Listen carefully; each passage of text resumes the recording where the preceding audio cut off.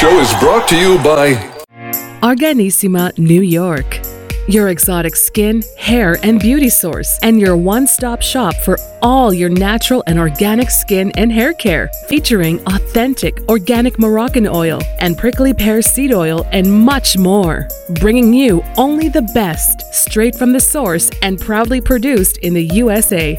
So what are you waiting for? Shop today at www.organissima.com.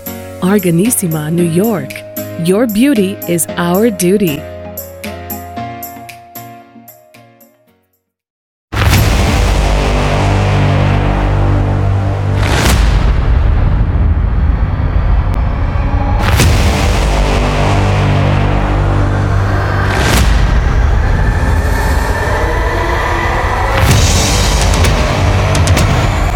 Folks, welcome back to the iHealth channel, iHealth Radio, with your host, Hurricane H, and a new day, new show, a new topic, but not a new guest.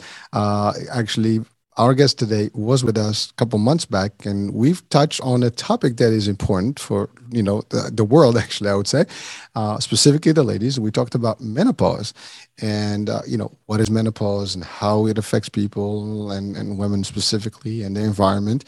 But today we're going to take that to the next level. We're going to talk about, some of the things to do to manage the weight during this particular, phase, and how to really stay healthy, overall. So without any further ado, I have with me Alison Bladh. How are you, Alison? Welcome back. Oh, thank you so much, Hurricane. It's a pleasure to be back on your wonderful podcast. So thank you for having me. Oh, no, thank you. And I know we have a 6 hours difference, so we try to make this work, and we made it. So I'm glad that it happened. And really, just as I was introducing, I mean, we had a great show. We talked about menopause, and maybe you and I, we were laughing earlier about the fact that, people like, well, you're talking to a host as a guy about menopause. And, we had, a little blessed about that, because I always believe that, men are part of women's life, and women are part of men's life, and we need to be part of it. There's nothing to be ashamed of. There's nothing not to talk about. I think, we need to be as clear about it and be able to understand how the dynamics work, because we interact with women, just as much as women interact with men day to day, right? So that was one of the little fun discussions we had, and there's nothing wrong with that. I believe that's an important piece. So, men out there, hey, it's okay, we can do this. So Alison, welcome back again, and I know last time we talked about menopause and the different dynamics of menopause. If you don't mind, just briefly, we can just break that down. What is menopause in general, perimenopause, and all that, and then we'll lean into the idea of some of the conditions that come with menopause and how we can do that specifically related to weight. Yeah, sure, Hurricane. Like I say, thank you. It's lovely to be back again, talking to your listeners. So menopause. Menopause it's basically broken down into 3 stages, and it always surprises me with a lot of my clients, a lot of women, we still don't really totally understand what this is. We think we do, and when we come into perimenopause, which starts roughly around the age of 45, a lot of women don't. They just put it down to maybe their stressful lives, or they're tired, or they've got a lot going on. These symptoms just creep in there without you really thinking that you could be in perimenopause.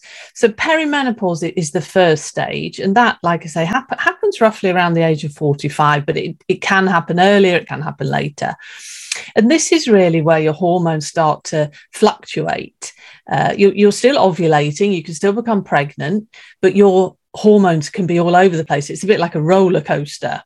And that is really what can trigger off some of the symptoms, like the classic hot flashes, the weight gain, the irritability, mood swings, sleep problems. All those things tend to creep in during perimenopause. And perimenopause can last, it's very individual, but till the age, on average, 51. And that's when you actually go into what we call menopause. And menopause is when you haven't had a menstruation for a year. So when you haven't menstruated for a year, you are then actually in menopause. And that means that you're no longer going to ovulate, you're no longer fertile. And then all the time after menopause, you're actually in what we call postmenopause. And postmenopause is the phase that you will be in for the rest of your life. So your body does still produce a small amount of estrogen, but you're not ovulating anymore and you can't become pregnant. So they're really the three stages, but it is very individual on when these stages start for women. Well, thank you, Alison, for breaking that down, just the basics. And that's a simple way to understand it. I think for all of us out there, it's, you got a pre, you got a, during, or the main event, and then you have the longer part, which is, I think, what we're going to focus on today, because the challenge is, when your estrogen, is low, where your body is going through these changes, the dynamics of how everything works changes. Your muscles, your fat gain, all the stuff, is a challenge. And I think weight management and weight discussions are just general. I mean, we talk about them in every aspect, right? Whether it's through fitness, wellness, health, nutrition, that's usually always a topic that comes up one way or the other. And again, menopause has a factor to do with it. It has to do with metabolism. It has to do with all these and the hormone changes in the body. So let's break that down to our audiences. How does that whole dynamic work? And then how can we potentially assist people or guide them to manage it well? Yeah, it's such a large area, really. When we talk about weight management, we talk about perimenopause and menopause and postmenopause. There are so many different things coming into play here that, not all women gain weight, but it is, I see with a lot of my clients that is something that a lot of women want help with, because even if you've been, haven't had weight management problems in when you were younger, all of a sudden can just, you're doing the same things, you're exercising and eating the same foods, but it can just suddenly just creep on, predominantly around the abdomen area. What we have to think of here is that estrogen is what we call a master hormone, and it really is or does work with our metabolism, amongst many, many other things. It promotes good insulin utilization in the body. It really makes like a homeostasis level of all metabolic functions in the body. So when estrogen levels start to decline, like they do in perimenopause and menopause, it can lead to a lot of different functions or metabolic functions slowing down. So when we look at weight loss, some of the reasons that we believe that women put weight on is the one main thing is to do with insulin resistance. So this is going back to blood sugar balance, because estrogen is a hormone that helps us utilize insulin, and insulin is a hormone that when we eat carbohydrates, like refined carbohydrates, this gives us energy. And this is what raises our blood sugar levels. But we don't, the body doesn't like that. We don't want high blood sugar levels. So it then releases insulin, which is a hormone. And insulin is like the key to the cell. So it opens up the cell and allows the energy, which is the glucose that we've got from the carbohydrates, to go into the cell so we can use that for energy. But what can happen with estrogen, or the lack of estrogen, is that we become less sensitive to insulin. So this means, that the cell doesn't open up like it should, the key's not working like it should, and your blood sugar levels remain higher. And, if this is left, then we can move on to something called insulin resistance. And then that in turn may lead to diabetes too. The reason I'm explaining this is because insulin is what we call a fat storing hormone. And if you've got high insulin levels, because you maybe eat a lot of refined processed foods, you will find it very difficult to lose weight because it stores fat. Your body doesn't burn fat when you've got high insulin levels. So that's a really key factor for everyone in general, but it comes into play even more when we're in perimenopause and menopause. But one thing that I will say about weight management is that we can't blame it all on the menopause, because it's also a natural part of the aging process that our metabolism slows down and we lose muscle mass. And muscles, we want muscles that, they're so important to our body because they use a lot of energy. They increase our metabolic rate. So really key thing is to keep your muscles. Eating protein is very important, and doing strength training. You don't have to go to the gym for 2 hours a day, but really doing exercises that will help keep that muscle mass on the body is crucial for weight management. Because if you've got more muscles on your body, you will actually naturally use more energy. Our fat mass does increase as we get older, and we can become less active. As we get older, we maybe haven't got as much energy. It's very typical with during menopause that, we lose our confidence. We don't feel as good. We're maybe suffering from depression, which it doesn't really stimulate you to go out and exercise or do active things. Stress, excuse me, is a key player in weight management as well, because of the stress hormones. Again, cortisol is a stress hormone, and that is a fat storing hormone as well. So there's loads and loads of things that come into play. Hunger hormones as well. Sorry. No, it's okay. So wow. It's a lot of stuff you touch on, Alison, and a couple of things that are clear is that we have a little bit of exercise. We have a little bit of nutrition piece here. We have a little bit of non-stress that we have to kind of work on. But also there's, to your point, there's something that could be beyond this, because this is not, you can have, not everybody is built equal, right? And there's genetics that could be also involved in this process. There's also your history before you get into the menopause, right? I mean, whether you were active or not active, where you, to your point, how much refined sugars you've been, intaking, before, you get to that stage or not. All these things can make a huge difference in whether you can cope better and what the outcome will be at that point, right? Am I getting that correct?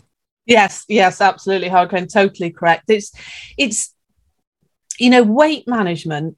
There's so many different pieces to the puzzle. There is no, it's proved in research that fad diets, real calorie reduction diets don't work. Okay, you will lose weight initially, but then once you stop that diet, then you will start eating normally again, and it most likely put all the weight back on and maybe even more. So it's all about mindset as well. It's so important that, you really think, I am actually going to choose to eat nutritious foods. Because weight management isn't something that you just do for a couple of months. It's a lifestyle. And it doesn't have to be difficult. It's just really healing the body and removing all the non-nutritious foods that we have in our food environment these days, and eating foods that, what I like to say, you want to eat foods that turn you into a fat burning machine. Whereas if you eat high carbohydrate, refined processed foods, you don't burn fat. You're going back to what I was saying about insulin, you store fat. So just being nice to yourself and realizing, if I want to manage my weight, I just have to be aware of what I'm eating and choose foods that are nutritious. That sounds easier than done, right? It is easy. I mean, it's not, from hearing it, it's possible. We can all do this. I think the problem is we have habits. We have also conditional environments that actually we're part of. Even culturally, sometimes that's an impact. There's an impact there. I mean, if in some societies right now, eating outside or in restaurants and, outside food versus like home meals and home cooking is more, relevant and relevant. And therefore, people tend to eat, higher, again, you go, I don't know. I love Italian food, so pasta is kind of like a big deal. I love some other types of food where rice is available, and those are carbs. I have a sweet tooth, then I do a little bit of sugar here and there.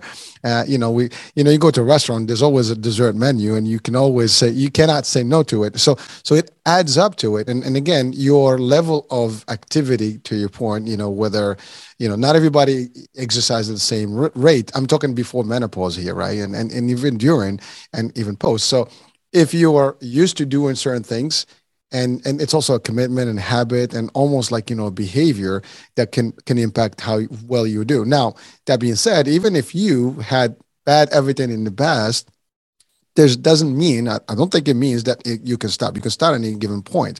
But you mentioned something about diets, which that's where people usually get stuck. Oh, I'm just gonna stop everything on diet, and you said a very key point right now is that diets work, but how long can you be on a diet?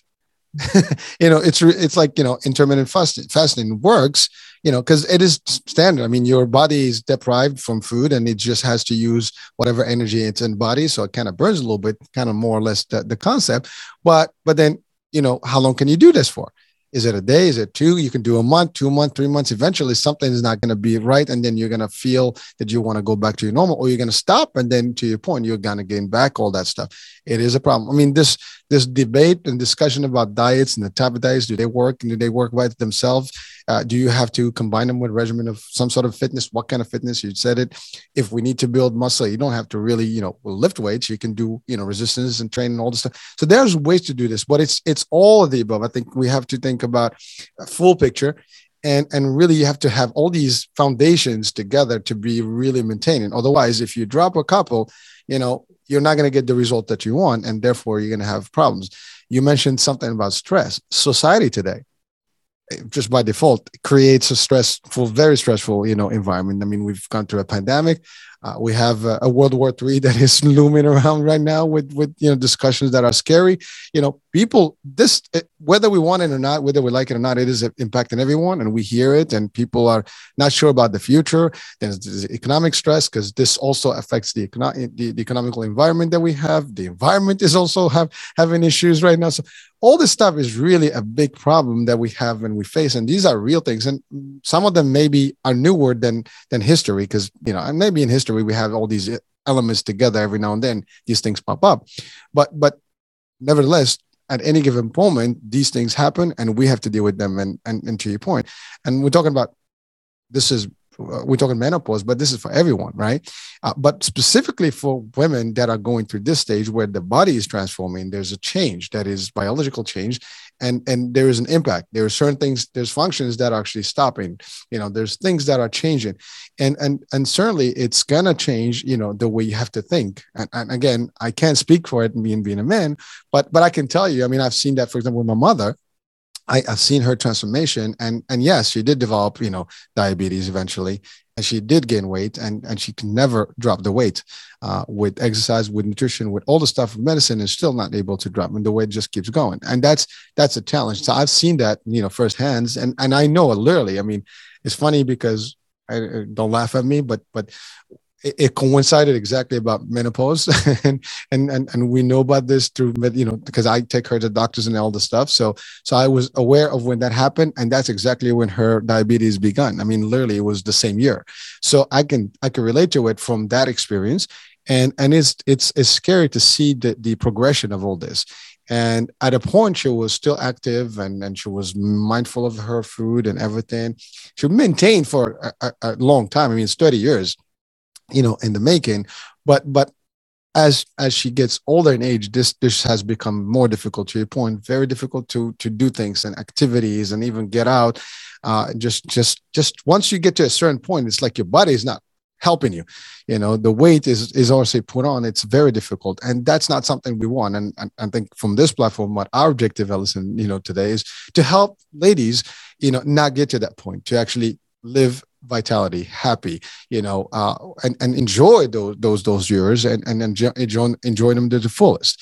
So let's talk about that now. Now we identify all the different problems that impact that. Now, what is based on your expertise, what are some of the measures that we can do and ladies can do to mitigate some of this and kind of work towards a better future from that point on? Now I mumbled a lot. Sorry. No. I mean, it's a great question. There are many things that you can do. I think, like I said before, I think the first thing that you have to do is just say to yourself that, I want to live a healthy, happy life when I'm in this next phase of my life for the next 30 years plus, and you have to look after yourself a little bit more. And what you want to think nutritionally wise is, like I've said before, really try to cut out all the sugary, processed, refined foods. If you see a food like a package that has more than a couple of ingredients on that you don't know what they are, then they're not going to be doing you any good. The majority of really processed, refined food has no nutritional value. And I totally appreciate, and you said as well, Hurricane, that we live in an environment where there's just food everywhere, and it is processed food and sugary foods, and it is delicious. I mean, that combination of sugar and fat and salt, that these big food companies aren't stupid. They make these foods so delicious, so they become addictive. So you really have to be quite strong in the beginning to think, no, I'm not going to choose that. I'm going to buy a whole food instead. And when I say a whole food, it doesn't have to sound scary. It's just basically, if you eat meat, it's a chicken. That is a whole food. When you look at a chicken, you know that that's a chicken. It's not got a list of ingredients on the back. When you look at vegetables, when you look at broccoli or cabbage or whatever you're eating, it's just one ingredient. You don't have to make it difficult. Just buying foods that you know what they are. If you don't know the ingredients on the back of a packet, don't buy it. And I also appreciate that, we all have to have a life, and none of us are perfect. It's okay occasionally to treat yourself to something delicious, a sugary snack or whatever. It's all about moderation, and it's all about a varied diet. But key to controlling blood sugar levels and insulin is getting rid of all the very rich carbohydrate, refined carbohydrate foods that just shoot our insulin levels up. And that is, if you get rid of those sort of foods, then that will be extremely beneficial for weight management. But another thing that you have to think of is portion control, because as we get older, we can't eat as much as we did when we were 20. As I said earlier, that your metabolism slows down. So if you're eating the same amount of food that you ate when you were younger, you probably will put weight on. So you really just have to think of not eating quite as much, and maybe not snacking. I think in today's society, we have a tendency to what we call graze all the time. We're like permanently eating, and our bodies weren't actually made for that. It's okay to have time between meals. You don't have to be snacking the whole time. I mean, intermittent fasting has actually more research is needed, but the research that's coming out is quite fascinating on, time restricted eating, how beneficial that is to the body, and also for weight management. And again, that doesn't have to be something complex. It could just be as simple as making sure that you eat your evening meal and you stop eating by 7 o'clock in the evening, and then you don't eat anything till 7 o'clock the next morning, 8 o'clock the next morning, because then that's quite a few hours in between that you're not eating, and that really gives your metabolism, your body chance like reset. It's fascinating what happens when you actually let your digestive system calm down and not work all the time. So snacking is something when we're talking about weight management that you really don't need to be eating constantly. When we look at food, a Mediterranean style diet has really been shown in studies to be very beneficial for weight management and health. And that is eating, again, whole foods, like your white meats, fish, vegetables, fruits, nuts and seeds, all your wonderful healthy fats, red meat, but not so often. But they just eat food. They don't eat all this processed, refined food with lots of very odd ingredients in. Your body doesn't recognize what these foods are, and there's no nutritional value to these processed foods. And then what you want to think about is stress management, as I was saying, because that is so, so important for weight management. It really is. If you're constantly stressed, which I appreciate in today's society, with what you were talking about earlier, Hurricane, it's not easy for us, is it? There's a lot of things against us because majority of society is chronically stressed. But I think you have to really just sit back and think, I'm going to look after myself. Okay, there are many things going on that are stressful, but I have to try and manage this for my own health. Something like deep breathing, if you feel that you're getting stressed or overwhelmed, just sit down and do a couple of minutes deep breathing. So effective. Your body actually can't become stressed when you're breathing deeply because it sends signals to your brain that everything's okay. Drinking water, crucial for weight management. If you feel that you're hungry, it can also be a sign that you're dehydrated. So drinking water can actually curb that hunger. So it's so many different things that we need to put in place. But I think you really have to just be kind to yourself and think, I am going to look after myself. I'm not going to eat these foods that are non-nutritious and just will cause inflammation in the body and make me gain weight. I'm going to choose foods that are nutritious and will feed my body. So it's not about restriction, that you can still eat delicious, nourishing foods.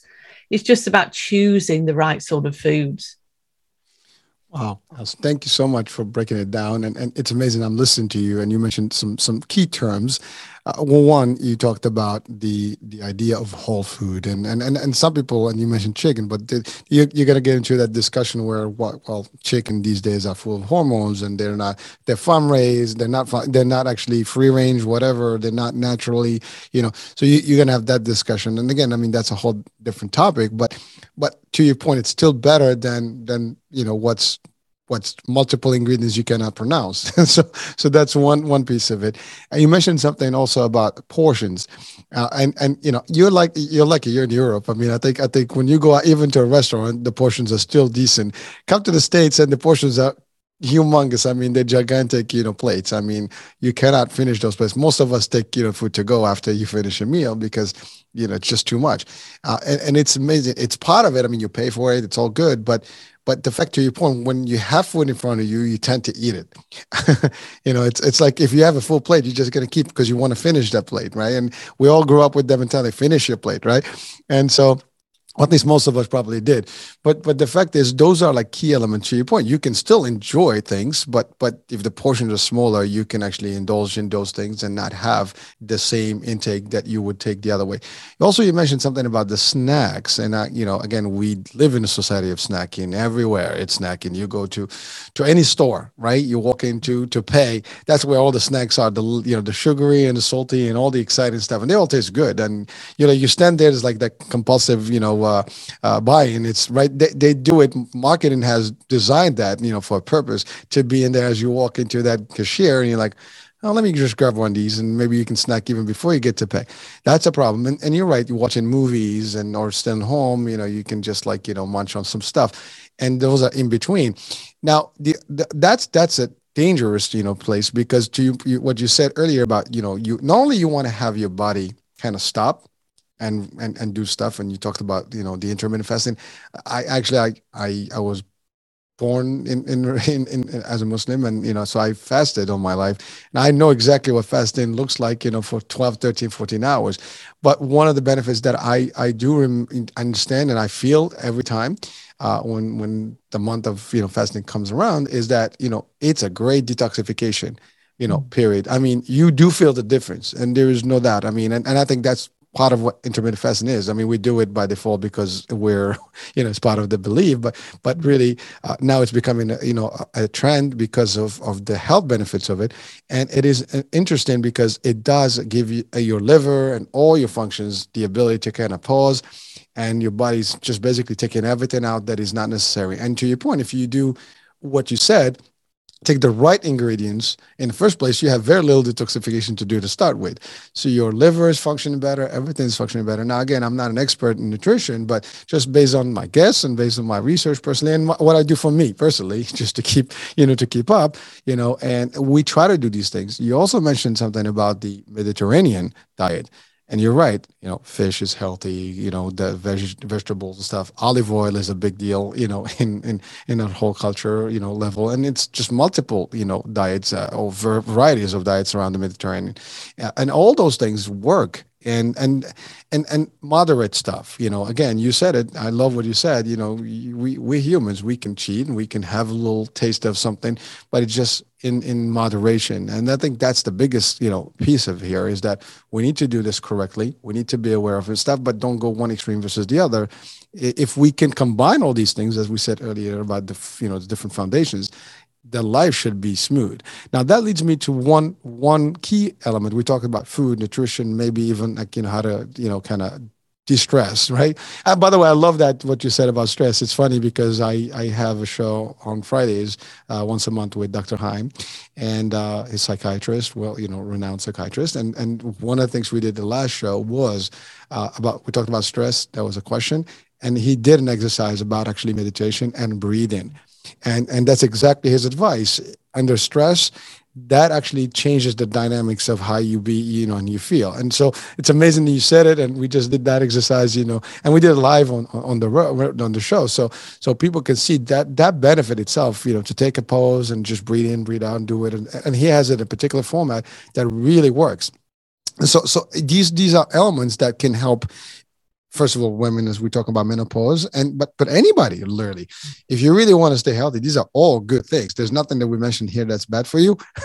And actually probably even better, because your pocket probably be also better, because I don't think you'll spend more money buying a lot of stuff that you don't need. So there's financial gain there as well. But then, so now that leads me to the ultimate, piece of this whole concept, right? The exercise part. Is there any particular exercise that you recommend, or at least that you think, or a combination of exercises or forms of fitness, modules that you can share with us, with the audiences, especially women that are going through menopause or are in the post menopausal stage? Yeah, what I would say, I'm not a personal trainer, or I don't have a background or education in fitness. But however, what I would recommend to my clients, if I really think that they need a lot of help in that area, I would recommend them to a personal trainer to go and get advice, a personal trainer that specializes in, because there are personal trainers that specialize in menopausal midlife women. But one of the key things that you really need to look after is your bone health and your muscle health when we come into perimenopause, because of the effects that the lack of estrogen have. We lose muscle mass and we lose bone mass. And it's been shown in studies that, lifting, doing strength exercises is crucial for women as we get older, to really keep your bones strong. So I think with exercise, it's all about doing something that you enjoy and that you can fit into your routine. You don't have to go to a gym and spend hours there. As long as you're doing something that is that you're lifting things, you're doing strength training is key for maintaining muscles and bone mass. And also cardiovascular health. You need to do something to increase your pulse to make sure you have a good cardiovascular system. And again, that's finding something that works for you. It's been shown in research with exercise that doing high intensity exercise, short bursts of high intensity exercise are also very beneficial in moderation. You don't want to be working out too extreme, because that can have a detrimental effect. That can cause stress on the body, because estrogen is such a key hormone in muscle health, and it also has an effect on what we call the mitochondria, which it's like the energy part of the cell.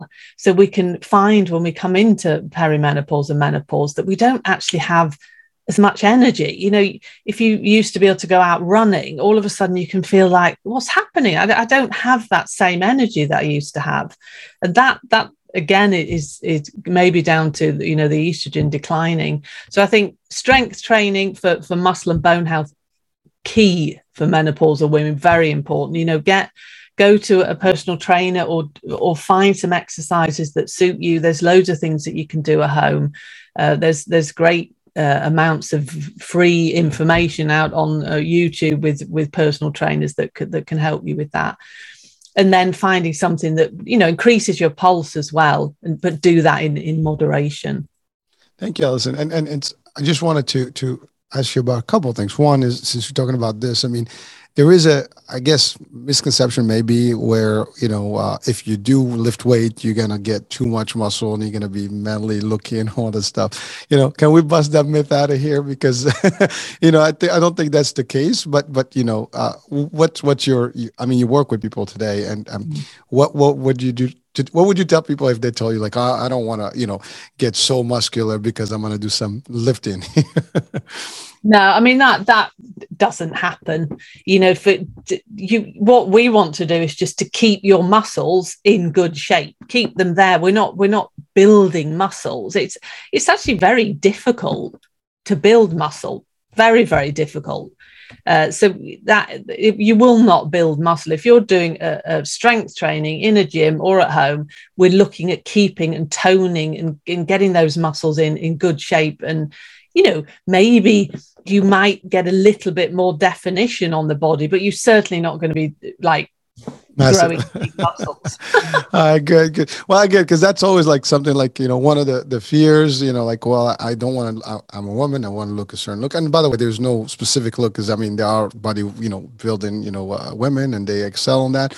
But the average person may say, you know what, that's not how I want to look. I want, or, sometimes the opposite, they want to look like a model form, whatever. But there's that condition in there, in terms of how people do. And obviously they can do whichever way. But the idea is a fear of, like, I do cardio workout, I do everything else, but I don't want to lift weights. I think that's really the challenge where people get a little stuck on. Thank you for clarifying, because to your point, this is not about becoming, you're not going to go into one of those competitions and do like, the whole body, muscle, parts. This is about just toning the muscles, keeping them nice in shape and in strength, and really robust enough to keep you. And you mentioned also bone. Now bone, how do we work on that? I mean, that's probably a question, like, how do I keep my bones strong? I mean, does the exercise itself work, or there's something else that I need to do? And that leads me also to a question about supplements. Do you have any, are you for, are you against, or are there some advices that we can have on supplements on this in this particular case? Yeah, bone health is crucial, and it's shown as women, as we get older, there's an increasing rate in osteoporosis. So we lose our bone density because estrogen is a key hormone for bone health. So doing strength training helps to keep the bones dense. Key. I mean, very, very important to do that. And as far as nutritionally wide, you want to be getting calcium, vitamin D, and vitamin K, and magnesium. You need to work on bone health. You need all these different minerals and vitamins. So getting them from food, I always say food first is best. Calcium is available in many green leafy vegetables, in dairy products, in fish. If you buy like tuna and all the smaller fish, mackerel, where you can actually eat the bones, brilliant source of calcium. Vitamin D can be a bit tricky to get through food. It's not actually available in many food sources. You can find small amounts in eggs and fatty fish. It's probably about the only supplement. I don't know what it's like where you live, Hurricane, but in Europe, it's in some European countries, the government actually recommends that people take a vitamin D supplement, because also where you're living, if you're living in a more of a darker climate, like I live in Sweden, and in the winter months, it's very dark. You can't produce the vitamin D that you need, because you can also produce it from sunlight. So vitamin D, crucial for many things, but bone health is one of them. And then vitamin K, they kind of all work together in synergy to keep your bones in really good shape. So just taking calcium supplements on its own is not something that I would recommend, because it doesn't really help to increase bone density, and it can be detrimental. So that's something that has been shown in research, that calcium supplements, aren't always recommended to people because of what the effects that they can have on the body. You have to, if you think of your body's like a very fine-tuned machine, and you really have to get all these vitamins and minerals in place in the right balance for them to have the effect that they need. So in answer to your question about supplementation, as a nutritional therapist, I would never recommend that people just wildly go out and buy an array of supplements, because, you know, you have to think, why am I taking them? What you don't know, if you're just taking supplements because you read or you saw on the television that this is good for this, but I mean, you don't know that you're deficient. So what I do with my clients is that we would always get all that, you know, testing done if I felt that maybe that was needed.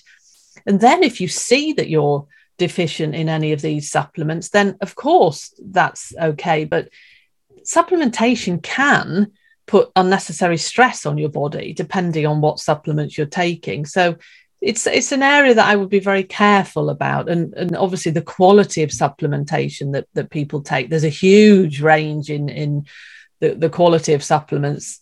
You know, some of the supplements you can buy, that if they say that they contain this amount of this ingredients, and when they're actually looked at, they don't really contain any of it. So it's a huge market, supplementation. There's a lot of money involved in it. So you really have to be careful what you buy, and buy, if you're going to take supplementation for whatever reason, and buy a very good quality one.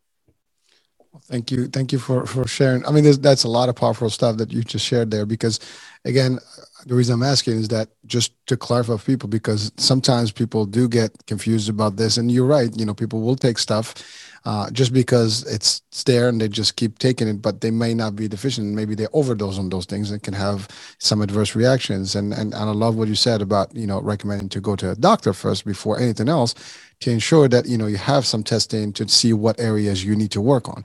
I mean, in physicals, for example, you know, typically they look at vitamin D and B12, and those are, you know, good ones that usually are being looked at. I mean, obviously, if you want to do a more thorough count of all your vitamins and stuff, there's definitely more stuff that can be done. But I appreciate the way you do it. I mean, it's not like, you know, this is not a blanket, you know, everybody's, you know, going to be the same. Everybody is separate and individual, and you have to deal with them uniquely and make sure that it's really tailored to their needs. Thank you so much for that. So we've talked about nutrition, we've talked about the little bit of exercise, and we talked about, you know, the health. And you mentioned, by the way, I'm sorry, you mentioned something about the vitamin D specifically, and you're right. You know, I mean, obviously, if you're in an area where there's more sun, you know, you have more access. If not, definitely you want to, you know, compensate. And I think here in the States, even though we have a lot of sun, I think even here there's a known fact that there is a deficiency in vitamin D across. So I don't think this is just in Europe. I think probably in some areas more than others, but certainly this is something that is standard across all different, you know, areas around the world, and at least the northern hemisphere, I think, is all the same. So well, thank you. So now we talked about all this. Is there anything in our lifestyle that could also change, you know, the outcomes here and help women during the menopause and the postmenopause stage? Yeah, lifestyle stress we've spoken about, that's key.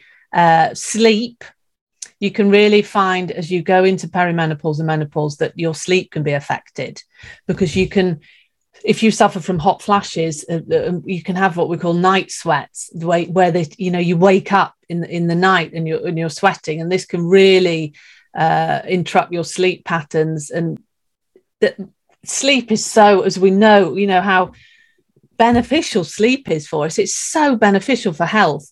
So if you find that you're waking up during perimenopause and menopause, you really need to think, okay, I'm going to get some support. I'm going to really get something done about this, because it kind of has a knock-on effect if you're not sleeping. It's like a vicious circle, because if you're not sleeping, it affects our hunger hormones. There's two hunger hormones, one called ghrelin and one called leptin. Leptin is our satiety hormone, and that's what tells our body when we've eaten that, okay, I'm satisfied now, you can stop eating. Whereas ghrelin is the hunger hormone. That's kind of what makes your stomach growl and tells you to eat. And lack of sleep, and also the combination of lack of sleep and the decline in estrogen, can affect these hunger hormones and they can start being unbalanced. So you can be very hungry and you're not getting the satiety hormone telling you to stop eating. So you can find that your appetite can increase a lot if you're not sleeping. You can be irritable, you can be moody, and you also crave carbohydrates. You really do crave sugary things the day after if you haven't slept. So sleep is certainly something that you really need to think about. And also, I think, on talking about lifestyle, really being kind to yourself and taking small steps, realizing that you can't do everything at once. Think, okay, I'm just going to, for example, for the next 2 or 3 weeks, I'm going to drink water every day, because the majority of us don't drink enough water. I think what I see with my clients is that you have to make small habit changes. Otherwise, if you try and overhaul everything in one go, it's not going to work, because we'll do it for a bit and then we lose motivation and then we go back to our old habits. So really just doing small little things to put in place that that you can sustain and do.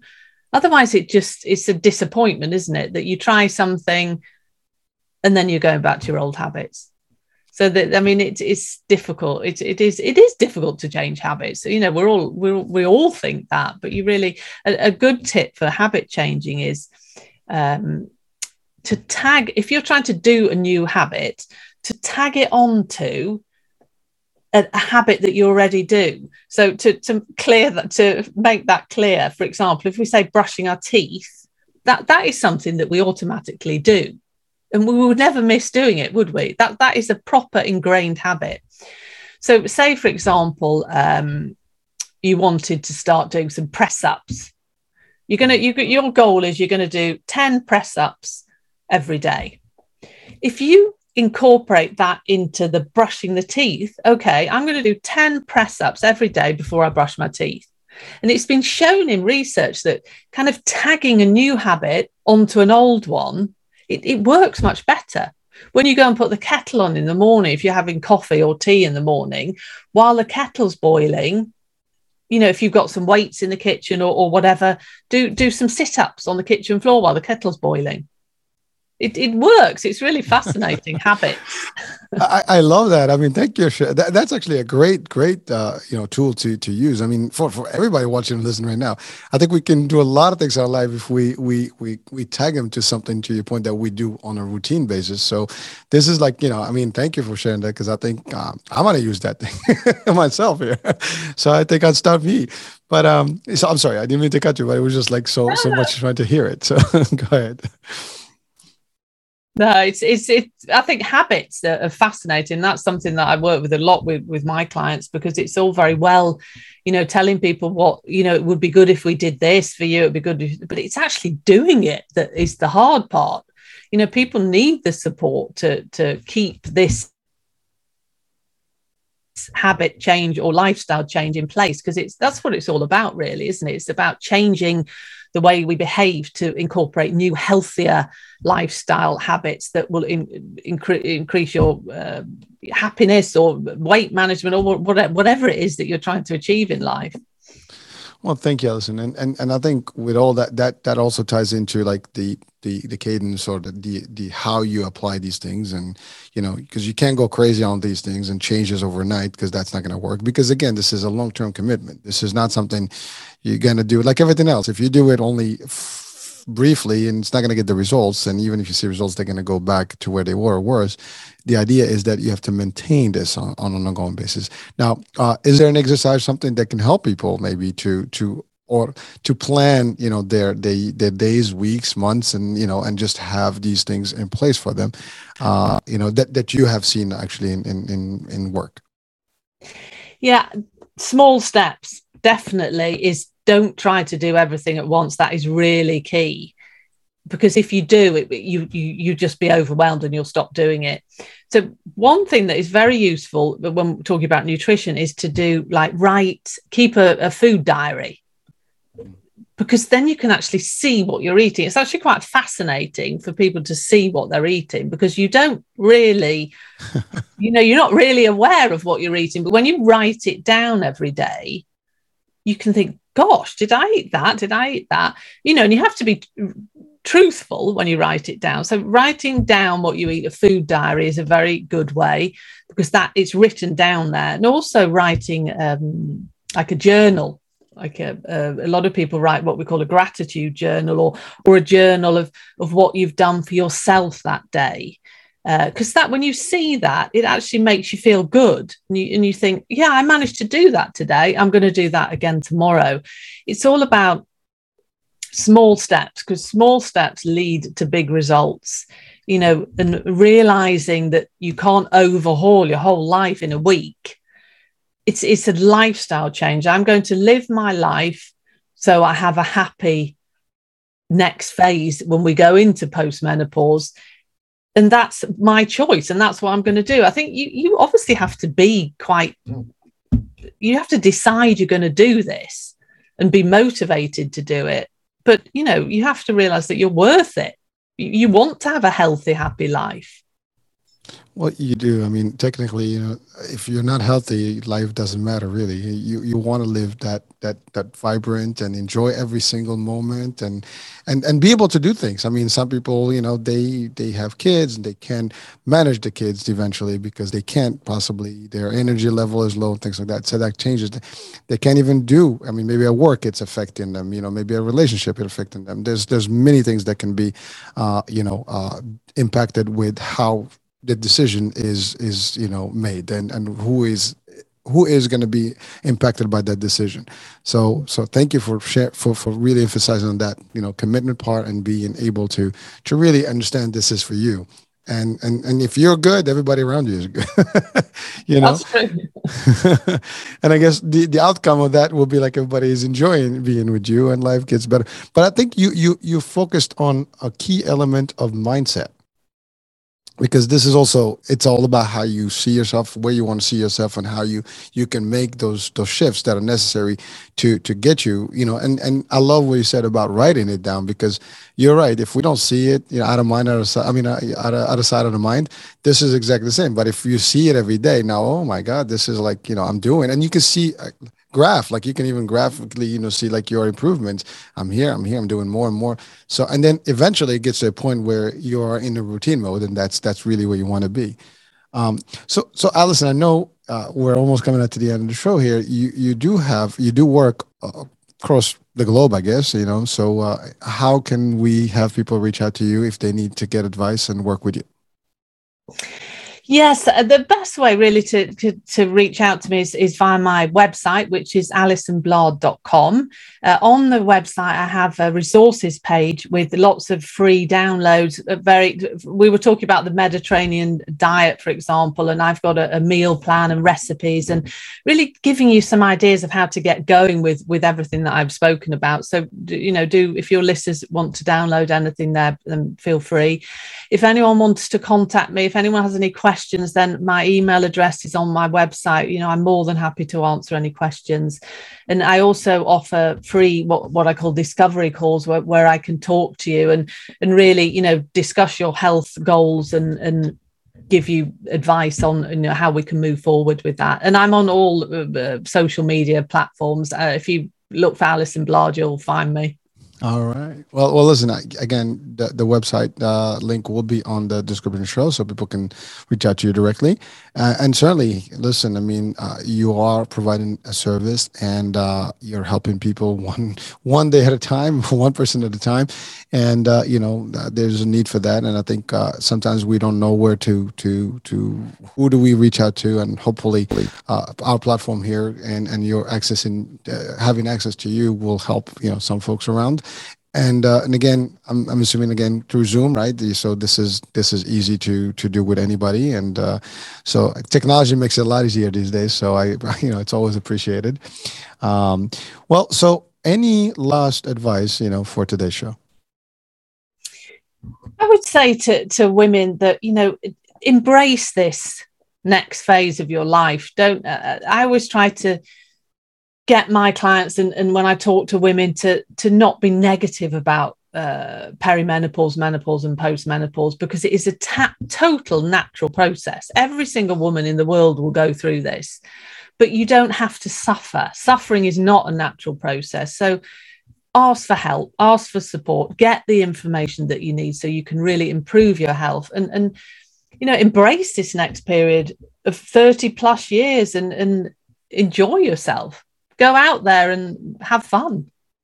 That is the greatest advice that we can have. I mean, I thank you, for sharing that, and really have fun. Life is worth it. You're worth it. So, Alison, as always, it's a true pleasure, and I'm always learning new stuff, and it's an engaging, discussion. And I think we've covered a lot of ground with people. So, ladies out there, now we have the expert. You have some of the expertise, at least the headlines and the topics that you need to look into it. Please reach out to Alison and see how she can help you, be better and go through this phase and really just prevail and succeed through it and be happy and healthy. That being said, folks, thank you so much for being with us today. I'm Hurricane Age. We'll be talking soon. New day, new show, new topic, new guest. Bye.